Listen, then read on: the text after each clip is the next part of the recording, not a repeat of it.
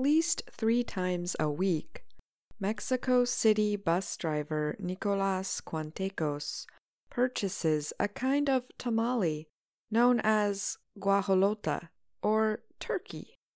The food is made of corn dough and filled with meat, bean, and cheese. Tamales are then wrapped in corn husks, the green leaves outside an ear of corn, or banana leaves for cooking. Cuantecos has loved the dish since childhood. The flavor, the dough, all of that is really good, a smiling Cuantecos said recently. But tamales are not only tasty and a good way to fuel the workday. They also carry lovely memories for millions of people like Cuantecos. He remembers his grandmother preparing tamales for family celebrations and religious events like Candlemas Day on February 2nd. Tamale buying on February 2nd has a connection to an earlier holiday.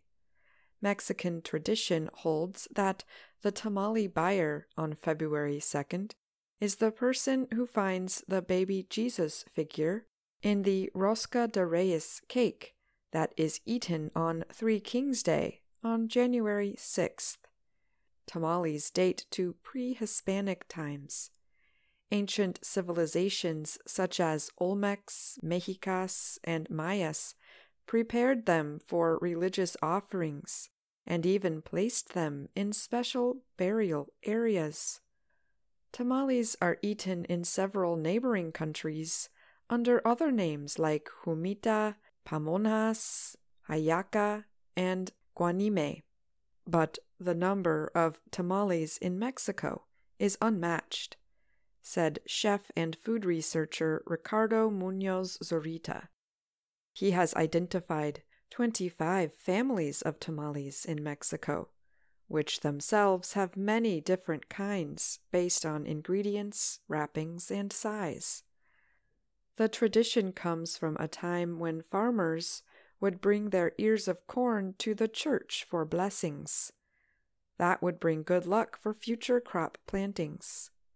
The popularity of the tamal is so great that I don't think they are going to stop making them in this century, because it is not an isolated dish. There is a total tamal culture, Munoz Zorita said.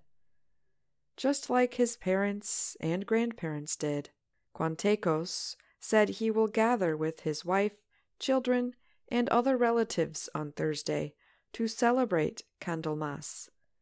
My kids found the figurine in the cake, but I will bring the tamales, he said, adding that it is his way of passing the tradition on to his children. Tamales are going to survive many generations because they are passed from generation to generation. I'm Ashley Thompson.